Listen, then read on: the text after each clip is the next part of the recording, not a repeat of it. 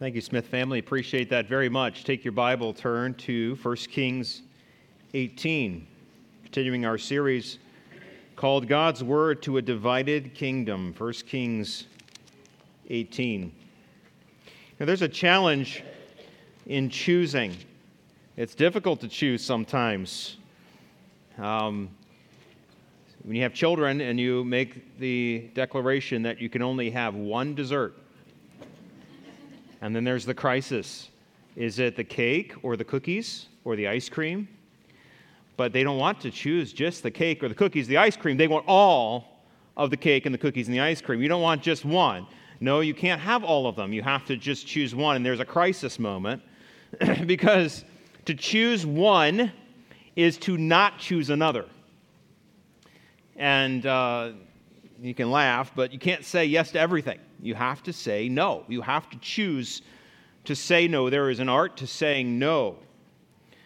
From the beginning of our series in 1 Kings 11, all the way through to this moment, we've talked about the danger of compromise, how Solomon chose poorly. He had, he had chosen bad relationships, and he'd allow false religion to creep into the culture and creep into his own nation. And so this theme of choosing has been under the surface to this point. It's been subtle. We've seen bad choices, and now it kind of gets thrust to the forefront as Elijah comes on the scene in the last chapter. And Elijah, the prophet of God, speaks to the king and says, "You are in disobedience." King Ahab had married Jezebel and had brought in Baal worship into the kingdom. Not just this syncretistic worship of Dan and Bethel like we'd seen with Jeroboam. No, this was full out Baal worship. And so Elijah says, there will be no rain until my voice. And Elijah had made a choice. We see this in 1 Kings 17. He chooses to trust God. God brings him through a very personal, very private trial. Testing 3 different times. No one else is around watching him except this old widow woman and her son as they see Elijah tested in person, in private. And then now, as he's learned to trust God in private, God is going to push him onto the main stage where he learns to show, or he demonstrates his trust of God here in public. Let's ask for prayer, let's ask for grace, and let's ask for God's wisdom as we look at this passage today. Father, we desperately need you to be here and among us today. We need your word to speak into our hearts, and we need your spirit to show us where we've come short, where we have fallen, where we need to change. We're thankful that your word is unchanging. And Lord, you are unchanging, and we're thankful that your word is fresh to us today. And so, God, may we apply it to our hearts. May we see the need to choose. May we make that choice today to follow you. In Jesus' name we pray. Amen.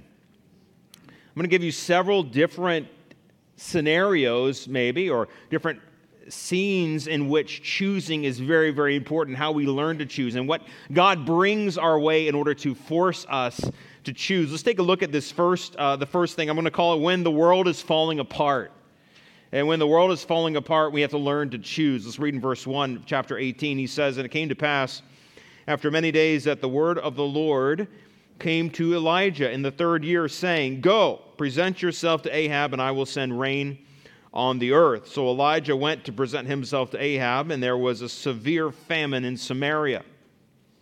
And Ahab had called Obadiah, who was in charge of his house.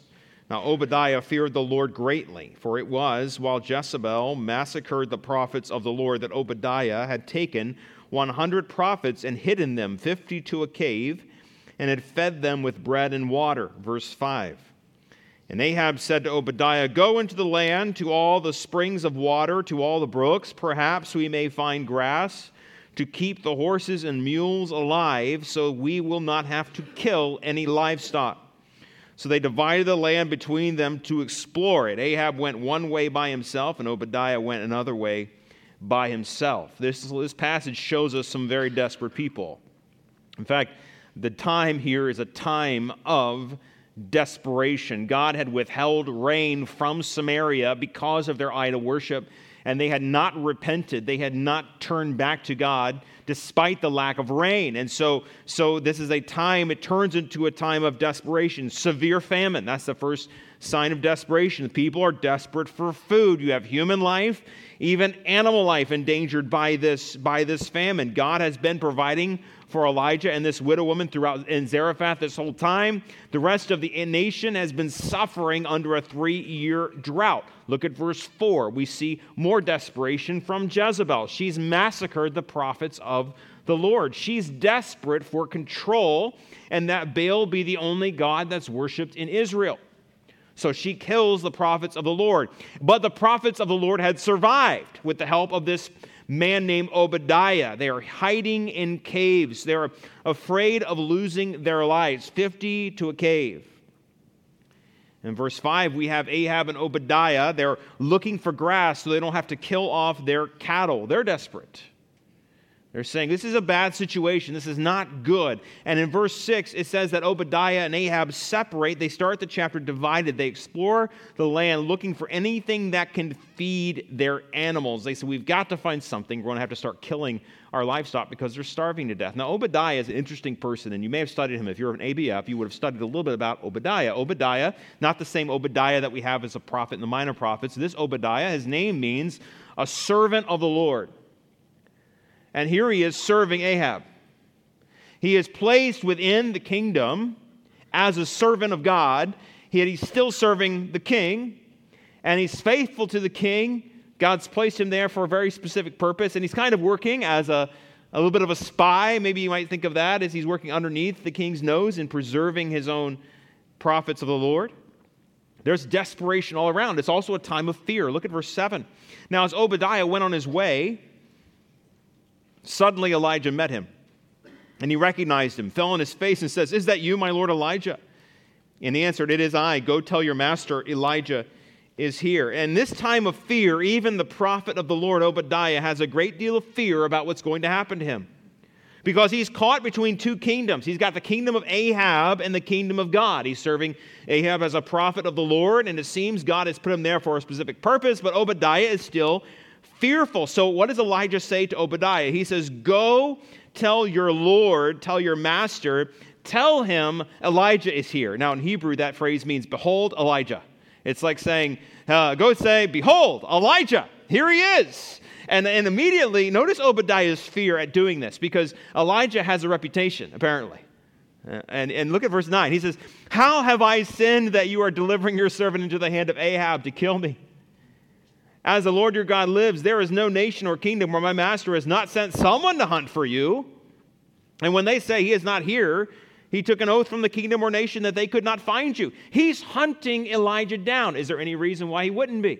Elijah is the reason that they're having this drought. They've got to get rid of this drought. Their crops are dying. Their people are dying. It's amazing. He looks everywhere except inwardly for the problem, right? Ahab looks everywhere. He looks to other nations. He says, "Find this prophet Elijah." They said, "We don't have him." Sign a statement saying you don't have him, because if you do have him and we find out you didn't tell us, we're going to deal with you harshly. And so they take oaths and all these things. Like, look at verse 11. "And now," this is still Obadiah talking, "you say, go tell your master Elijah is here?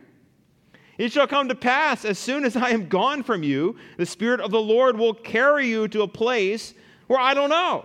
So when I go tell Ahab and he cannot find you, he will kill me."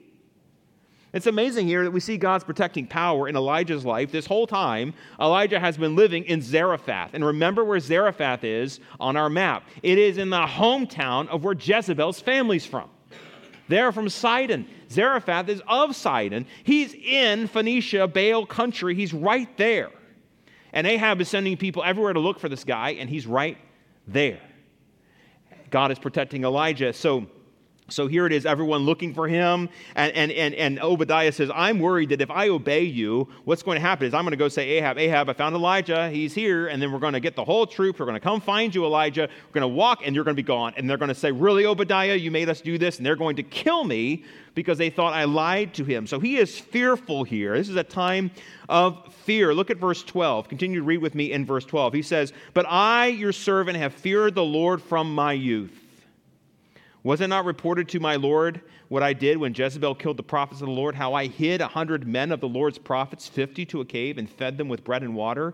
And now you say, go tell your master, Elijah is here. He will kill me." Obadiah knows he's on thin ice. At least the people know. He says, didn't you hear about what I did? So it's known that Obadiah has preserved these lives. It's probably not known to Jezebel yet, but it's known by some. And he says, I'm on thin ice here. If I cross Ahab, he will kill me. So notice Elijah's promise. Look at verse 15.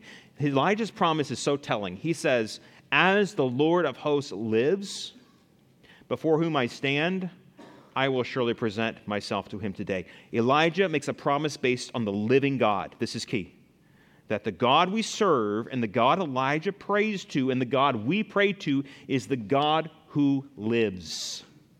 As the Lord lives. He says, you don't have to worry about this, Obadiah. Today I will present myself. It's a time of desperation. It's a time of fear. And we also see it's a time of anger. Look at verse 16. Obadiah went to meet Ahab and told him, and Ahab went to meet Elijah. Then it happened when Ahab saw Elijah that Ahab said to him, is that you, O troubler of Israel?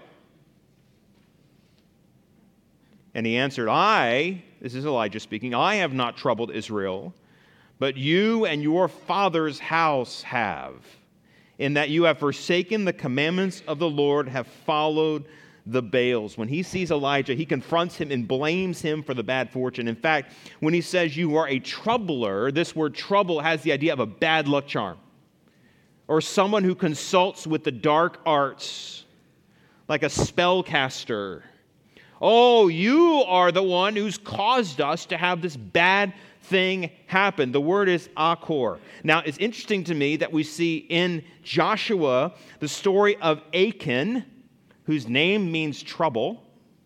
And we have this story, Joshua, all the sons of Israel with him. Remember how Achan stole from Jericho and hid, and then they lose the battle to Ai because of the sin, the trouble that he brings. And so here's the picture, that Achan is a troubler. He brings upon them defeat because of his sin. So when Ahab looks at Elijah, he says, you are an Achan. You're a troubler. You're the reason. You're the one who's causing the problems in Israel today. I want you to read this passage with me up on the screen. He says, Achan, the son of Zerah, the silver, the garments, the wedge of gold, his sons, his daughters, his oxen, his donkeys, his sheep, his tent, and all that he had, they brought them to the valley of Achor, the valley of trouble. And Joshua said, why have you troubled us? The Lord will trouble you this day. So all Israel stoned him with stones, they burned him with fire, and they stoned them with stones. We see the time of anger here that Ahab has towards Elijah. He says, you have been troubling Israel, but Elijah says, it's not me that's troubling Israel. I'm not the reason that Israel is struggling. The reason Israel is struggling is because of your wickedness and your neglect of the Lord. You have followed Baal. You have not followed the Lord. You should have looked inwardly. Their greatest lack was not the lack of rain. Their greatest lack was their faithfulness to God. They had forsaken the Lord and had followed Baal. So a challenge is given in verse 19. Now, therefore, send and gather all Israel to me on Mount Carmel. The 450 prophets of Baal and the 400 prophets of Asherah, which eat at Jezebel's table. So Elijah commands the king. The prophet commands the king and says, everyone needs to come here for a public test and a public confrontation. We will settle this once and for all. Gather the prophets of Baal, gather the prophets of Asherah. These prophets had been sitting and eating at your table. You have allowed them into your own place of fellowship, and you need to bring them out, because there is going to be a challenge between one man, Elijah, and the many, many prophets of Baal. God, here we see the world, when it seems to be falling apart, God calls us to choose. God calls us to choose. Let's look at this next moment in this story, beginning in verse 20, is when God challenges your worldview. For many of us, you've experienced something like this. Your life is moving along at regular speed.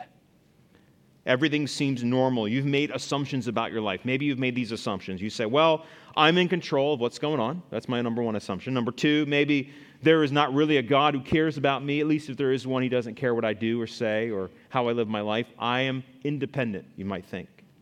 Number three, you might think to yourself, well, naturalism explains everything. I mean, I know the scientists out there, they have an explanation for everything, so I just rely on them. Whatever they say goes.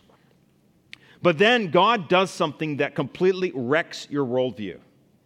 God brings something into your life and he challenges you, and you realize without a doubt that the way you saw things cannot be correct. And the way you had built your life on these false assumptions comes crumbling down. Maybe it's the first time you're confronted with the intricacies of creation. Or maybe you interact with something truly beautiful and realize it points to something beyond the here and now. You look at the stars at night and you realize how small you are compared to the infinite or massive universe. You are overwhelmed by this, and you think to yourself, whatever this feeling is that God is he's cutting into your worldview, and he's saying, you need to listen to me. God is challenging your assumptions. God is challenging the way that you have built your world around you, and you need to listen to what God is doing. Because when God challenges your worldview, he's often challenging you to change. First, he challenges here to choose a side. Look at verse 20. Elijah gives a challenge. So Ahab sent for all the children of Israel and gathered the prophets together on Mount Carmel. And Elijah came to all the people and said, how long will you falter between two opinions? If the Lord is God, follow him. But if Baal, follow him. But the people answered him not a word. Elijah speaks to the people and gives them a challenge. How long will you keep this divided mind? You cannot sit on the fence. You must learn to choose one or the other. How long do you falter? This is the word limp. Why are you limping between two different opinions? There's two truth propositions on the table that cannot both be true. Either God is the Lord or Baal is the Lord. And he says you cannot hold to both of these simultaneously. You cannot have that the Lord is God and Baal is God. It does not work. Either one is true or the other is true. And you must not limp between two opinions. So it can't be simpler. Who is the true God? And once you determine who the true God is, follow him. And the people don't answer. You see that? It says the people answer him not a word. They don't know what they're agreeing to. They don't want to make a decision too quickly. They think to themselves, well, let's see what this guy's got going on. I don't know what's going to happen. I don't know why we're here. I'm sure there's more than one person who's wondering, like, what are we doing here? Like, what's happening? Why are we up on Mount Carmel? Mount Carmel or Mount Carmel, depending on how you say it, was a raised plateau there by the river. It's right into Sidon area. If you saw it in your map, it's in northern Israel. It's right across into Baal's territory, if you think of it in terms of how the people there worshipped Baal. And on this raised plateau, it was known as a place of worship. And so Elijah is calling this a challenge on Baal's turf. He's taking the war to Baal's territory. And here's his proposition. Look at verse 24. Elijah said to the people, I alone am left a prophet of the Lord, but Baal's prophets are 450 men. Therefore, let them give us 2 bulls. Let them choose 1 bull for themselves, cut it in pieces, lay it on the wood, and put no fire under it. And I will prepare the other bull and lay it on the wood, but put no fire under it. You will call on the name of your gods, and I will call on the name of the Lord. And the God who answers by fire, he is God. So the people answered and said, it is well spoken. Elijah claims that he is the only prophet of the Lord left. Is that true? No. No, it's not true. We know from just a few verses earlier, Obadiah had saved 50 prophets in one cave and 50 prophets in another. There are 100 prophets of the Lord, but they're not with him at that moment, so he feels alone. And there he stands, and he gets a little bit self-righteous, in my own opinion. He says, I alone am left. But there he is standing alone. That is much as true. But there are more prophets of the Lord. But he, in this moment, he even knows Obadiah. Obadiah is a prophet of the Lord.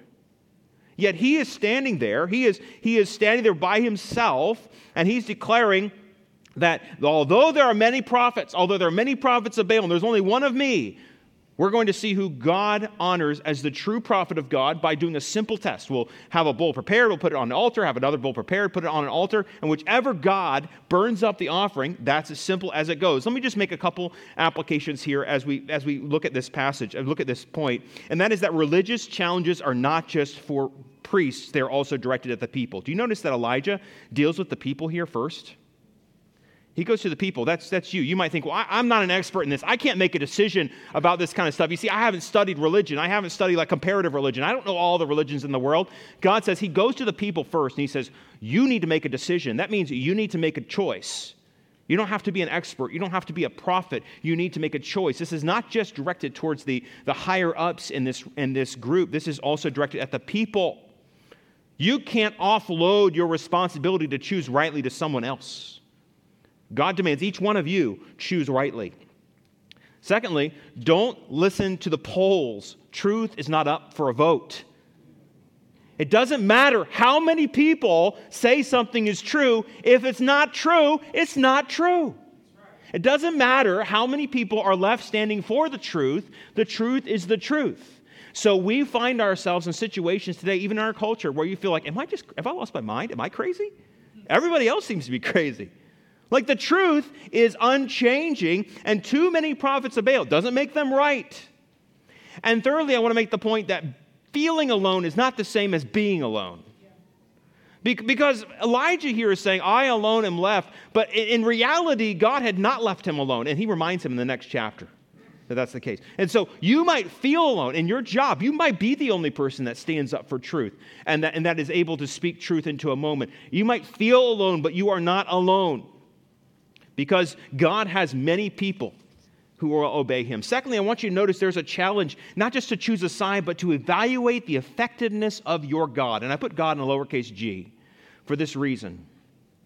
That what Elijah does here is he forces these people to really take a step back and see what their God is really capable of doing. What they worship, their God. What do you worship? Your God. What is it truly capable of doing? Look at verse 25. Elijah said to the prophets of Baal, choose one bull for yourself, prepare it first, for you are many. Call on the name of your God, but put no fire on it or under it. He sets the terms. They will be the first to choose. There's no excuses here. They can't say, well, you had the more flammable bull. Okay, that doesn't work. They have the opportunity to choose, and they choose. And they will be able to prepare, just not offer the fire. They agree, and they begin to cry out to Baal. Look at verse 26. They took the bull, which was given them. They prepared it. They called on the name of Baal from morning till noon. They said, "O Baal, hear us." But there was no voice. No one answered. Just like when Elijah said, choose today, and the people said, not a word. They prayed to their God, and he says, not a word. He doesn't reply. And in fact, they get a little bit concerned. So much so it says, if you read the rest of verse 26, it says that they leaped up about the altar which they had made. They began to cry out and beg. There was no voice hearing. There's this emphasis here in this chapter that they just kept trying and trying and trying, and they began to do things to try to make their God pay attention to them. It reminds me of what Psalm 115 tells us. Their idols are silver and gold, the works of man's hands. They have mouths, they do not speak. Ears they have, but they do not see. They have ears, but they do not hear. Noses they have, but they do not smell. They have hands, but they do not handle. Feet they have, but they do not walk, nor do they mutter through their throats. People make idols. And he says this, you make an idol, and you end up becoming like that idol. Those who make them are like them, so is everyone who trusts them. You trust an idol that has feet but can't walk, has hands but can't handle, has eyes but can't see. You end up becoming blind, unable to do things, unable to go places, because your trust has been in something that cannot save you. So Elijah does something pretty fascinating. He begins to mock. Verse 27, it was at noon that Elijah mocked them and said, cry aloud, for he is a God. Either he is meditating, or he is busy, or he's on a journey, or perhaps he is sleeping and must be awakened. Elijah is suggesting that the Baal who they worship was as limited as human beings are. Maybe he's meditating. That means he's sad and he's in a grumpy mood. Maybe he's had a bad day. Maybe he doesn't want to come out and talk to you right now because he's grumpy. Maybe he's limited in his self-control. He's unable to get over whatever problem he has so he can attend to your prayers. Then he says, perhaps he's busy. Maybe he's gone somewhere. Maybe he's withdrawn. Maybe he's limited in his abilities. He's only able to attend to one thing at a time, and he's busy somewhere else, and you're just not important enough for him. Thirdly, he says perhaps he's on a journey. He's limited in his location. He can't come to you because he's not here. He's out there somewhere. He says maybe he's sleeping. Maybe you need to wake him up. He's limited in his strength. He's limited in his energy. He can't hear you because he needed to take a nap. Some of you are like, I need to take a nap every Sunday. Yeah, we're human, right? We face the limits, and he's like, this guy is no better than you. In fact, the idea that Baal worshipers had was that when a famine would come, Baal would either die or fall asleep. He would go visit Mot, who was the god of death, and then he needed to be wakened from his slumber and brought back so that the rain would come. Remember, Baal is the storm god to the Canaanites. He carries a lightning bolt. He causes the rains and the thunder. He's the one who provides the rain so that the ground is fertile and so that people have their crops. That's what they believed. They worshiped this false demon god, Baal. And so he is mocking Baal every step along the way. And he's saying, I want you to challenge the effectiveness of your God. How effective is your God that he needs to be wakened? That he can't even take the time out of his day to come see you. In fact, they get into false worship. Look at verse 28, even worse. They cry aloud, they cut themselves, as was their custom, with knives and lances until the blood gushed out on them. The first thing we see here is this cutting, this blood gushing out. This was called representative worship. They believed that they would have to act out what they wanted their God to do because their God was not smart enough to just understand words. They had to act it out. So they would gush blood on the ground and say, see, like blood gushing, so send rain, send fire. And they would do these things. They began to prophesy, it says, verse 29. Midday was past, they prophesied, or they were ecstatic. They lost control of themselves until the time of the offering of the evening sacrifice. But there was no voice. No one answered. No one paid attention. No one heard them. This was completely fruitless, completely pointless. Let me point out that if you have a false idol, a false god, your idol will fail you when you need it the most. It is the way it works. God allows us to see in our lives very often that what we trust in as an idol to get us through hard times, to give us comfort, to speak meaning into our lives, if you put a lot of work and a lot of weight on something that is not God, it will fail you when you need it the most. I've seen this with people in their relationships, with their work, with their careers, with their goals in life. How many young people say, I want to be a star athlete, and then they break a leg or they hurt themselves, and they're sitting there and they realize their career is gone just like that? How many people have placed all their confidence in that spouse or that girlfriend or that boyfriend, and they think, oh, if I could just get married to that person, if I could live my life with that person, everything would be great, and then they get dumped, and they go through a deep despair. How many parents think to themselves, I just need a child. Once I have a baby, everything will be great. Life will be awesome. Life will be amazing. I'll have meaning in my life. A lot of moms go through this struggle.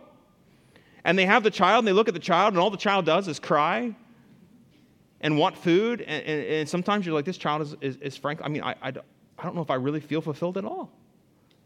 I feel torn. And when we put our idols, when we lift up things that are not God, and we put the weight of worship behind them, they will fail us. Evaluate your idols. What power do they truly have?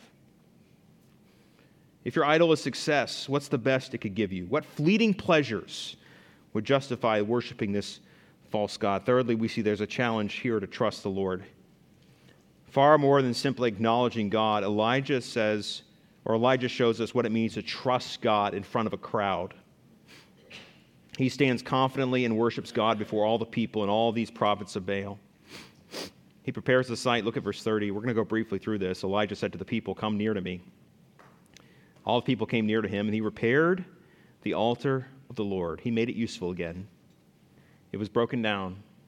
And he takes it and he repairs the altar.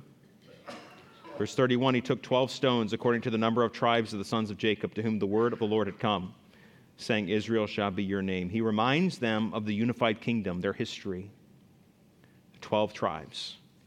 He reminds them they should be worshiping God in Jerusalem at the temple. These people were not in the south, they were in the north. They saw themselves divided off. He says, remember, you're part of the 12 tribes. Then verse 32, with stones he built an altar in the name of the Lord, and he made a trench around the altar large enough to hold 2 seahs of seed. He put the wood in order. He cut the bowl in pieces and laid it on the wood and said, fill 4 water pots with water, pour it on the burnt offering or the burnt sacrifice and on the wood. And he said, do it a second time. And they did it a second time. He said, do it a third time. And they did it a third time. So the water ran all around the altar. And he also filled the trenches with water. The water, done multiple times, poured on the sacrifice itself in the presence of everyone, so much so that it filled this little trench. Now imagine how scarce water had been at this time. To put that much water on an offering would have been a stretch for him. It would have been a very big challenge for the people to acknowledge, but he wants to do it. He wants to show how powerful God is. He wants there to be no doubt what's going on. So Elijah will take a moment to pray aloud. He will take this moment to pray aloud. And when he prays, we really don't get to hear him pray that much in the Bible, but I want you to notice how he wants the people to know the power of Almighty God. Look at verse 36. So it came to pass at the time of the offering of the evening sacrifice that Elijah the prophet came near and said, Lord God of Abraham, Isaac, and Israel, let it be known this day that you are God in Israel. And I am your servant, that I have done all these things at your word. Hear me, O Lord, hear me. That this people may know that you are the Lord God, and you have turned their hearts back to you again. He references the past. He references Abraham, Isaac, and not just Jacob. He references his other name, Israel, the name that God had given him to talk about the covenant he'd made with them. Let it be known. Here's the purpose. He says, I want people to know that you're God, that you are the one. You are God, not Baal. I want them to know that I am your servant, that the word that I'm speaking is true, that the word that they can trust what I'm saying. And in verse 27, he says, hear me so the people will know you're not God. Hear me so the people can know that you are the true God, and also that you are working to turning their hearts back again. That God's desire is that the people worship him rightly. God cares about hearts of people that have been captured by Baal worship. God doesn't just want us to worship with our hands and with our outward activity. In fact, in Deuteronomy 6, he says, you shall love the Lord your God with all your what? Heart. And all your soul and all your strength. And these words which I command you today shall be in your heart. God cares about your heart, your inner man. And here Elijah says, Lord, let them know that you're turning their hearts back. You're turning their hearts back. Notice the contrast here between the way that the prophets of Baal had spoken and prayed and how Elijah prayed. The contrast is stark. Prophets of Baal pray all day, leaping on the altar, cutting themselves, doing whatever they could to bring attention, yet Baal did not. He could not respond. Now notice with the simple prayer what happens next, because we see here a challenge to respond to the Lord. Verse 38, God responds. And the fire of the Lord fell and consumed the burnt sacrifice and the wood and the stones, and the dust, and it licked up the water that was in the trench. One verse, one moment, immediately God responds. He has the last word of the day. Fire comes down. It's like a bolt of lightning, consumes everything before them. Notice Elijah has asked the people to come close. They are right around that altar. He says, come close to me, hear me. He prays, and God sends a bolt of lightning out of the sky. Remember Baal's symbol? Remember how Baal was identified? He is the storm god. He is the one with the lightning bolt in his hand. He's the one who's supposed to be in control of the sky. But when Elijah prays to the God of the universe, he sends lightning, and he sends lightning to consume that burnt offering, and not just the bull. See, that was just the part of the offering they had decided. They said, well, whoever's offering is burned up, but God does more than what they ask. He consumes the bull. He consumes the wood. He consumes the stones. He consumes all the water. Everything is licked up. And if you were standing there, how would you have responded? Some of you respond with a surprise when there's a bolt of lightning that hits right nearby, like you jerk and jump, right? Can you imagine? The surprise of that bolt of lightning. I mean, you've been waiting all day for Baal to respond. He hasn't done anything. One prayer, and now this massive sound. I can't imagine the sound of the thunder and the lightning of the fire that comes out of heaven and consumes all this. And the people, it says, verse 39, look at your Bible, it says, when the people saw it, they fell on their faces. They knew immediately this was not normal. They fell on their faces, and they said, the Lord, Yahweh, He is God. Yahweh, He is God. They understand something, the same thing that the woman at Zarephath understood, that the Lord Yahweh is God. They are not limping between two opinions anymore. If the Lord is God, serve Him. So they do. They say, obviously, this is who we serve. They humbly fall on their faces, contrition and worship, and they make the declaration, Yahweh is God. Said twice for emphasis. They respond to Him. They had seen the competition. They recognize that the Lord is the only true God, and they respond as they should. They make a choice. They choose to follow God. So Elijah responds in verse 40. He says, seize the prophets of Baal. Don't let one of them escape. They seize them. He brings them down to the brook Kishon and executes them there. He removes the prophets. And then we see this next moment in the story, the last moment, the closing moments of the story that shows us that God keeps His promises. Because all the story's not finished yet. There's still been a drought. So Elijah does what Elijah does, and he prays. Look at verse 41. Elijah said to Ahab, go up and eat and drink, for there is a sound of abundance of rain. How's that for confidence? So Ahab went up to eat and drink, and Elijah went to the top of Carmel. And he bowed down on the ground and put his face between his knees. And he said to his servant, go up now, look towards the sea. So he went up and looked and said, there is nothing. And 7 times he said, go again. He prays with anticipation of an answer. He sends his servant to look for the clouds several times. 7 times he says this repeatedly. Go look. It's not enough. He's praying, Lord, please bring rain. And it came to pass, verse 44, on the 7th time he said, there is a cloud as small as a man's hand rising out of the sea. And that was enough for Elijah. And he said, go up, say to Ahab, prepare your chariot and go down before the rain stops you. He says, you got to get moving, Ahab. Here it's coming. The rain is coming, and it's going to be so bad that your chariot's going to get stuck in the mud if you don't start now. You got to get going. Get up. Prepare yourself. Verse 45, it tells us that happened in the meantime, that the sky became black with clouds and with wind, and there was a heavy rain, and Ahab rode away and went to Jezreel, that's the valley there. And the hand of the Lord came upon Elijah, and he girded up his loins, and he ran ahead of Ahab to the entrance of Jezreel. This chapter ends with the hand of God coming upon Elijah and propelling him with superhuman speed ahead of the chariots of the king to meet him in the valley of Jezreel. Validation here that God's powerful hand on this prophet and the word of God was coming to this kingdom.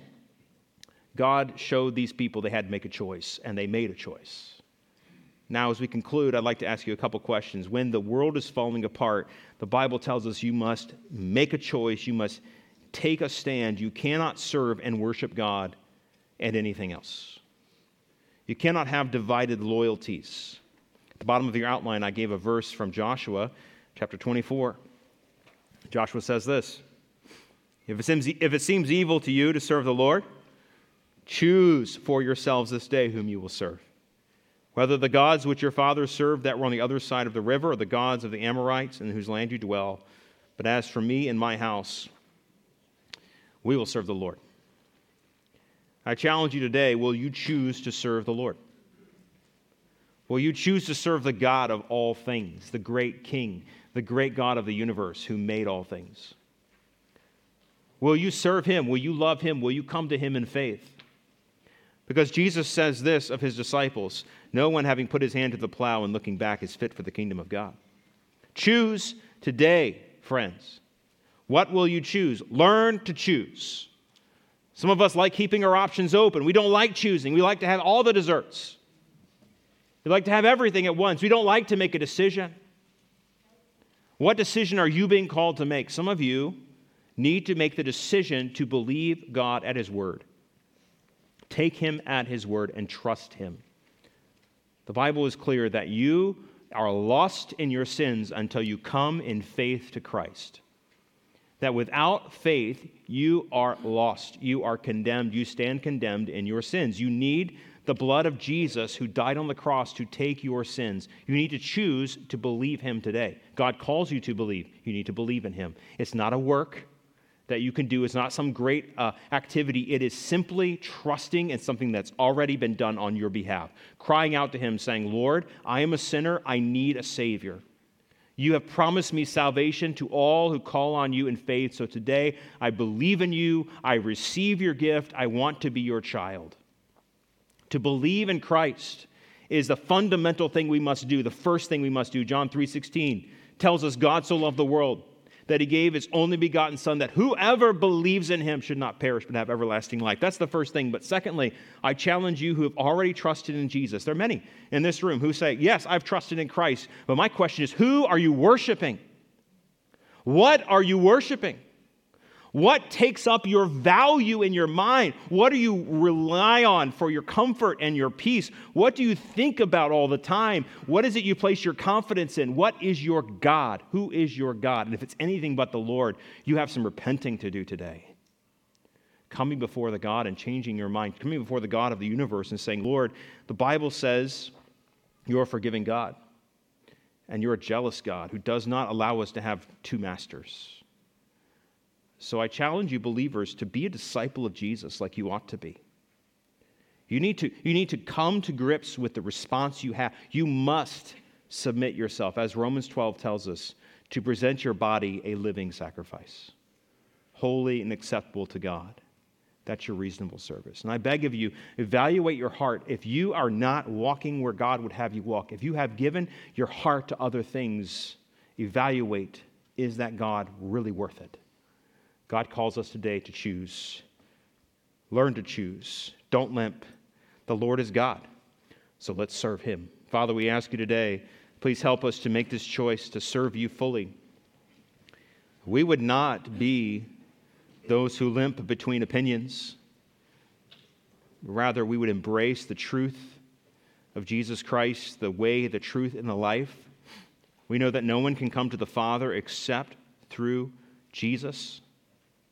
And so today, Father, if there's someone here who does not yet know you, I pray that today will be the day where they lay down their arms and they embrace the salvation that comes from Jesus Christ alone, by grace through faith, not of themselves, as a gift of God.